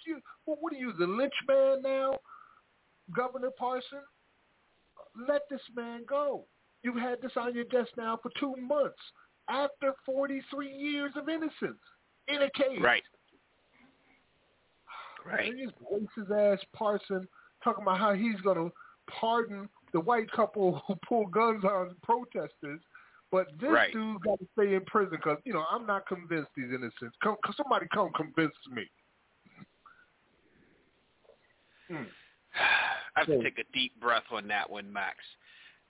So one update I wanted to give, if we were done with that topic. Yes. Okay. As you all may recall, we spoke of Gwen Levy. She's the 76-year-old who was arrested after she missed some phone calls from officials at her halfway house. Well, the update is it's great news. She's been released from prison. On Tuesday, July 6th, U.S. District Judge Deborah Chesanow granted the 76-year-old woman a compassionate release, noting that 4 more years in prison would do little to Levy, who is a nonviolent and in remission from lung cancer. And the judge also stated during her incarceration, she took many courses, worked, and completed drug education. The judge also commended her behavior during home confinement ahead of her arrest. So this is great news. But at the same time, as a caveat to that, there's another article that we have where it says prisoners sent home early by the CARES Act dread the pandemic's end. And within the article, it states, as the pandemic approaches an end, the clock is ticking for thousands of federal prisoners released under the CARES Act. In the waning days of the Trump administration, the Justice Department's Office of Legal Counsel issued a memo outlining its interpretation of the law's home confinement provision. Once the government declares that the pandemic has ended, the memo said many of the inmates will have to return to prison.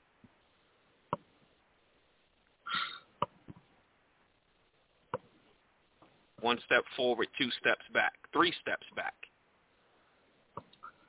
Make no damn sense at all. No damn sense at all. Just human right violation after human right violation to keep these prisons filled. Right. Should be trying it's to the money. Them, but it's all about always money. Comes down to the money. It's the price on the head. Right.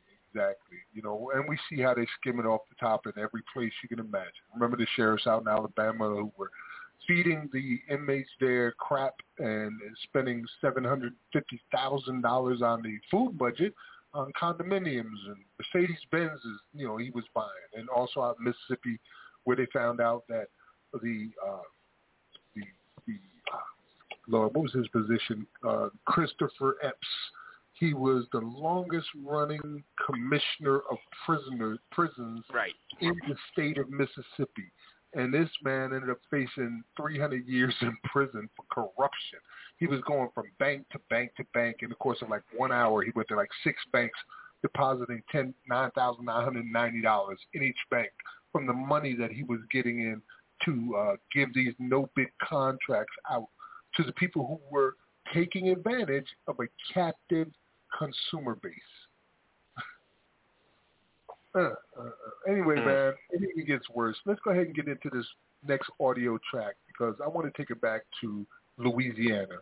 I really think that the story of Ronald Green should not be leaving the headlines until the investigations have been pushed as far as they can go.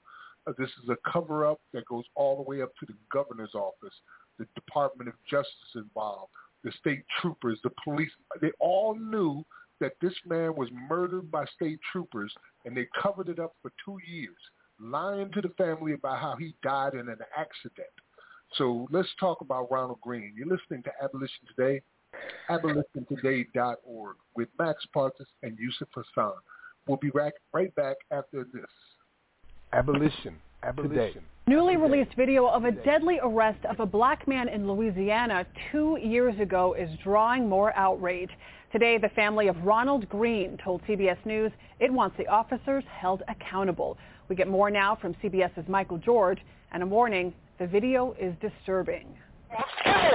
I'm your brother. I'm scared. Ronald Green is pleading with Louisiana State Police officers who wrestle him to the ground following a pursuit in May 2019. Taser. After excerpts were published by the Associated Press, state police released 40 minutes of body camera videos, which show Green being tased and punched from several angles. Officers say he continued to resist. Green could be heard repeatedly saying, "I'm sorry." The FBI is investigating Green's death and what led up to it. But on the tape, Trooper Chris Hollingsworth is heard explaining what happened. I beat the ever-living out of him, choked him and everything else trying to get him under control. And the was still fighting, and we were still wrestling with him, trying to hold him down because he was spitting blood everywhere. And then all of a sudden, he just went limp. Green's family is suing the Louisiana State Police for wrongful death. They say the agency initially claimed Green died after crashing into a tree during the chase. CBS News has confirmed an autopsy report showed head injuries, a broken breastbone, and a torn aorta were factors in his death. Colonel Lamar Davis. Having contacted and spoken with the Green family, I can feel their pain. The Louisiana State Police fired 2 of the troopers and suspended another. Last fall, just hours after learning he would be fired, Trooper Hollingsworth died in a single-car crash. Michael George, CBS News, New York. Straight up. On the highway going about 70. Cops lurking, but I'm only going 70. Looking at these other cars passing me. But that won't stop them boys from harassing me. So I play it all smooth. Eyes on the road. Vibes to my music. Put on a smile, act like I'm happy. Front like I don't see the pigs right behind me. I see them. Knowing that everything legal. No crime, just a black male in the Regal. They swear I got a pistol on the seat though. Nothing new, it's just how they do my people. And I ain't acting like we all innocent. But that don't mean that we all menacing. I can tell that they reading my plate. No record, no warrant, have a good day. Should've known that they put me over anyway. Just like they would any other day. They ask me where I'm headed, where I'm coming from. They don't need to know where I'm coming from. We don't talk to cops where I'm coming from. They be the ops where I'm coming from. All I wanna know, am I being detained? If not, good sirs, I'll be on my way. Yeah, I'm young and I'm tatted well. You ain't got nothing on me, no blackmail. Racism never sat well. Target on my back just cause I'm a black male. I would never back down. You ain't got nothing on me, no blackmail. Racism never sat well. Target on my back just cause I'm a black male. Aye, it's rude. Every nigga get that feeling when police behind them. Cause we could die over a traffic stop that's minor. They don't even care if you in a car with a minor. American Skin was another subtle reminder. Philando Castile wasn't even driving. If you stand up for your people, nigga, you better consider going into hiding. Cause they gon' pay 100 Judases for one Messiah. Sandra Bland could be any black woman on Friday on the highway who gets racially profiled and niggas sideways. Lord deliver us. They trying to get rid of us. Why they won't let niggas leave it for America so sick of us? This country ascended from stealing black culture, exploiting it for their development. Prison, real estate, entertainment, tech, medicine. Trillions profited off your talent and intelligence. All we inherited was the thought of black excellence. Undiscovered treasures still buried within our melanin. When we in positions of power, we can't be hesitant. When we in positions of power, we can't be settling. When we in positions of power, we in our element. Egypt is the evidence. Royalties indefinite. Embody all your history. Know our people are heaven sent. Niggas think I'm preaching, I'm just addressing the elephant. It's rude. Yeah, I'm young and I'm tatted well. You ain't got nothing on me, no blackmail. Racism never sat well. Target on my back just cause I'm a black male. I would never back down. You ain't got nothing on me, no blackmail. Racism never sat well. Target on my back just cause I'm a black male. Abolition. Today. So fuck it, give them what they want. Give them what they want. Nah, we ain't done yet. We need everybody convicted, homie. We need all the police, all these murders, homie. Not just the last one, not just George. We need Breonna. We need all of these motherfuckers convicted. ASAP and defunded. Thank you so much. You my fave, man. This is my dude. He don't be talking about it. He another one. We took our thug life from the streets and brought it to the kingdom. What's up with it? Yeah, they didn't want us to come. They didn't want us to get saved. The devil was on our heels. He tried it, but guess where we at right now? We gonna make sure. Oh, you gonna hear us. You gonna hear us. All right. That was the deadly arrest of Ronald Green out in Louisiana. Followed by Leon Ross, Black Male, featuring Are You? Yusuf? It's great that we're going to keep Ronald Green and others because we know that they're going to be more, and we're just going to keep their stories out there, keep it in rotation. And the way Leon Ross and Are You just broke that down in the song Black Male. For real. You know, always I just think back to what SP Live told us earlier in his poem. He said, you know, peace and blessings and war readiness. You know, and that's how the track basically ended. It say, look, we're bringing it to the kingdom. For real, bringing man. It to the kingdom. Yeah, they dropped some bombs on there. So, yeah, this is keep those names on your tongue. Let's talk about Ronald Green as often as possible. That story can make his story alone is worthy of a revolution. I'm just saying, you know. And Brother Strickland is worthy of 100,000 people showing up at a prison going, "Let him out or else." You know, right? It's just how I feel. We're at the end of our program. Yeah, we're out of time, man. So we only got about 3 minutes left to do our thank our sponsors. I want to say that our hearts, our prayers, our wishes go out right now to the Queen Mother of Benin, that she is restored fully to health. And we look forward to seeing her when she is. I want to thank our callers tonight, the brothers out of Angola, as well as Brother Sean, and all our listeners out there with the listening party. I know y'all was like, damn, they playing some hot music, right?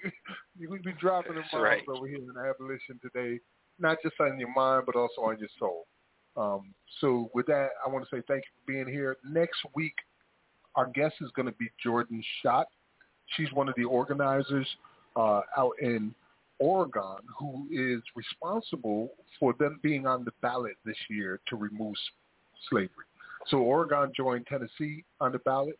California's on its way. And next week we'll have Jordan Schott coming in to tell us the story of how that all came to happen. All right. Yusuf? We're out here taking it to the kingdom. So I just, again, my sentiments to the Queen Mother, wishing you a speedy recovery. We're sending our thoughts and prayers, really sending thoughts and prayers your way, not just as some political jargon, but really sending our thoughts and prayers out to you, wishing you a speedy recovery. Again, thanks for everyone who called in. Thanks, Sean, for, your support as always. I want to just thank our sponsors and our partners, Jailhouse Lawyers Speak, the I Am We, Ubuntu Prison Advocacy Network, tongue got tied there for a second, Sema Urge, Quakers Uplifting Racial Justice, the Paul Cuffey Abolitionist Center, Prismatic Dreams, and the Black Talk Radio Network. Remember to subscribe to our YouTube channel, youtube.com/Abolition Today. Visit the page for all the news, information, and music you hear on this program. Again, Abolition Today is available on all major podcast platforms and is simulcast on the Black Talk Radio Network. Also, remember to join the movement at abolishslavery.us and also visit endtheexception.com. Sign the petition it will go to your state's congressmen, your state senators, and other local officials. So become part of the solution. And going into our final segment, Bridging the Gap, we have Tag Harmon, who was a guest host on the show for a couple of weeks.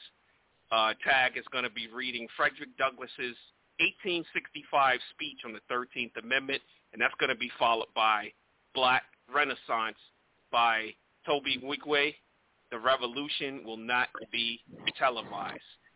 So we'll be back next Sunday, July 18th, inshallah, God willing, with another masterclass on slavery abolition. Until then, think about abolition today. Peace and blessings be upon you all. Peace, man.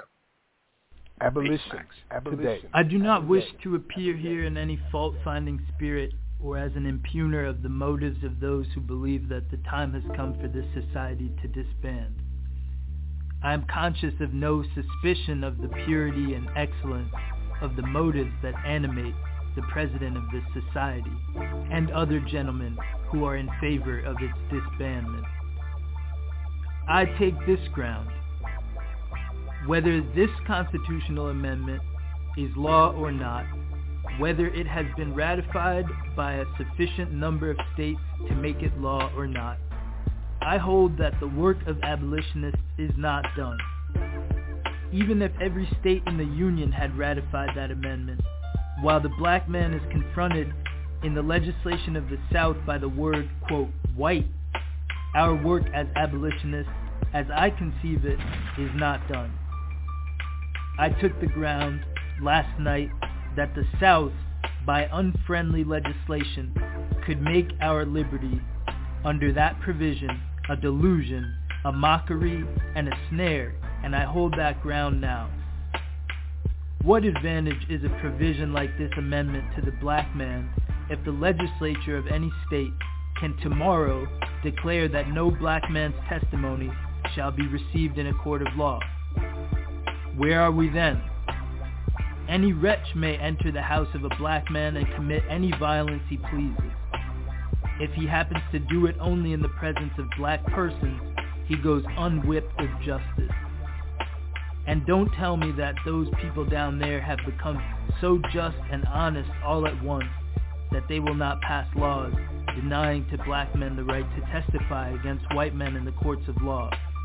Why, our northern states have done it. Illinois, Indiana, and Ohio have done it. Here in the midst of institutions that have gone forth from old Plymouth Rock, the black man has been excluded from testifying in the courts of law. And if the legislature of every southern state tomorrow pass a law declaring that no Negro shall testify in any courts of law, they will not violate that provision of the Constitution. Such laws exist now at the South, and they might exist under this provision of the Constitution, that there shall be neither slavery nor involuntary servitude in any state of the Union. Slavery is not abolished until the black man has the ballot. While the legislatures of the South retain the right to pass laws making any discrimination between black and white, slavery still lives there. As Edmund Quincy once said, quote, while the word white is on the statute book of Massachusetts, Massachusetts is a slave state. While a black man can be turned out of a car in Massachusetts, Massachusetts is a slave state. While a slave can be taken from old Massachusetts, Massachusetts is a slave state. That is what I heard Edmund Quincy say 23 or 24 years ago. I never forget such a thing. Now, while the black man can be denied a vote, while the legislatures of the South can take from him the right to keep and bear arms, as they can, they would not allow a Negro to walk with a cane where I came from. They would not allow 5 of them to assemble together. The work of the abolitionists is not finished. Notwithstanding the provision in the Constitution of the United States that the right to keep and bear arms shall not be abridged, the black man has never had the right either to keep or bear arms, and the legislatures of the states will still have the power to forbid it under this amendment. They can carry on a system of unfriendly legislation, and will they not do it? Have they not got prejudice there to do it with? Think you that because they are for the moment in the talons and beak of our glorious eagle, instead of the slave being there, as formerly, that they are converted? I hear of the loyalty at Wilmington, the loyalty at South Carolina, what is it worth? Not a straw. I thank my friend for admitting it. They are loyal while they see 200,000 sable soldiers with glistening bayonets walking in their midst. But let the civil power of the South be restored, and the old prejudices and hostility to the Negro will revive. The very fact that the Negro has been used to defeat this rebellion and strike down the standards of the Confederacy will be a stimulus to all their hatred, to all their malice, and lead them to legislate with greater stringency towards this class than ever before. The American people are bound by their sense of honor. I hope by their sense of honor, at least by a just sense of honor, to extend the franchise to the Negro. And I was going to say that the abolitionists of the American Anti-Slavery Society were bound to, quote, stand still and see the salvation of God until that work is done. Where shall the black man look for support, my friends, if the American Anti-Slavery Society fails him? From whence shall we expect a certain sound from the trumpet of freedom when the old pioneer, when this society that has survived mobs and martyrdom and the combined efforts of priestcraft and statecraft to suppress it, shall all at once subside on the mere intimation that the Constitution has been amended so that neither slavery nor involuntary servitude shall hereafter be allowed in this land? What did the slaveholders of Richmond say to those who objected to arming the Negro on the ground that it would make him a freeman? Why, they said, the argument is absurd. We may make these Negroes fight for us, but while we retain the political power of the South, we can keep them in their subordinate position. That was the argument. And they were right. They might have employed the Negro to fight for them, and while they retained in their hands power to exclude him from political rights, they could have reduced him to a condition similar to slavery. They would not call it slavery, but some other name. Slavery has been fruitful in giving itself names. It has been called the peculiar institution, the social system, and the impediment, as it was called by the General Conference of the Methodist Episcopal Church. It has been called by a great many names, and it will call itself by yet another name. And you and I and all of us had better wait and see what new form this old monster will assume, in what new skin this old snake will come forth. You ain't gonna be able to stay home, my G. You ain't gonna be able to log in, scroll up, and cop out. You ain't gonna be able to pop a Zanny or down a brew during commercials because the revolution will not be televised. The revolution will not be on social media. The revolution will not be brought to you by Fashion Nova worn by your favorite luscious-looking IG model. The revolution will not show you images of self-proclaimed patriots scaling Capitol walls like Miles Morales amidst newly discovered spider powers. The revolution will not be televised. The revolution will not be brought to you by the Recording Academy, the Oscars, or the Emmys.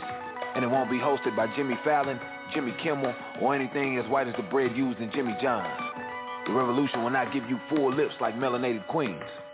The revolution won't be dipped in hot water to provide you a flat tummy. The revolution won't train your waist to be thinner because the revolution will not be televised, my G. There will be no images of the culture ransacking high-end fashion house storefronts with claims that it's time for them to get back to the hood.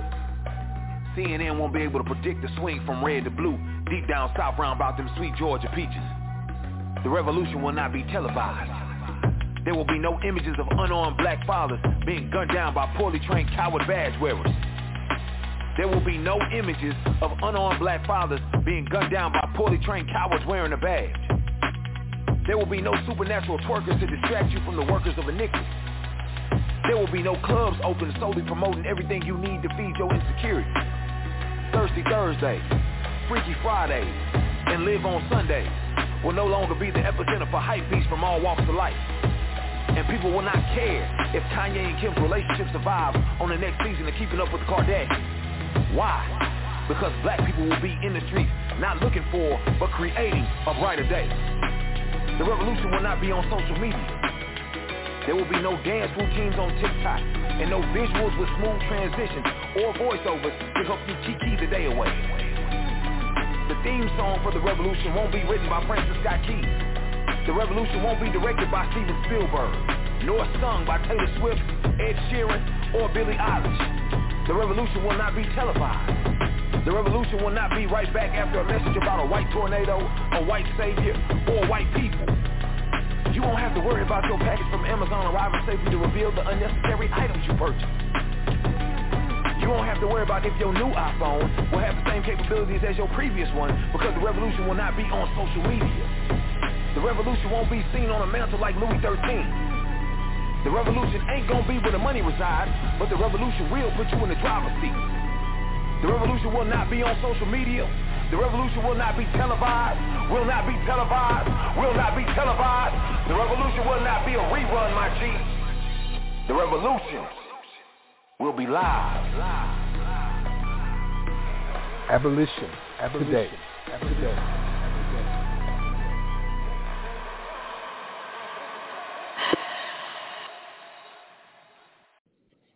Hey, this is Max Parthas, co-host of Abolition Today. If you like what we're doing here and you want to try to support, our Cash App is Abolition CTR with a capital A and a capital C. That's $ Abolition CTR, capital A, capital C. You can also use our PayPal at abolitionistcenter@gmail.com. Peace and blessings. See you next episode.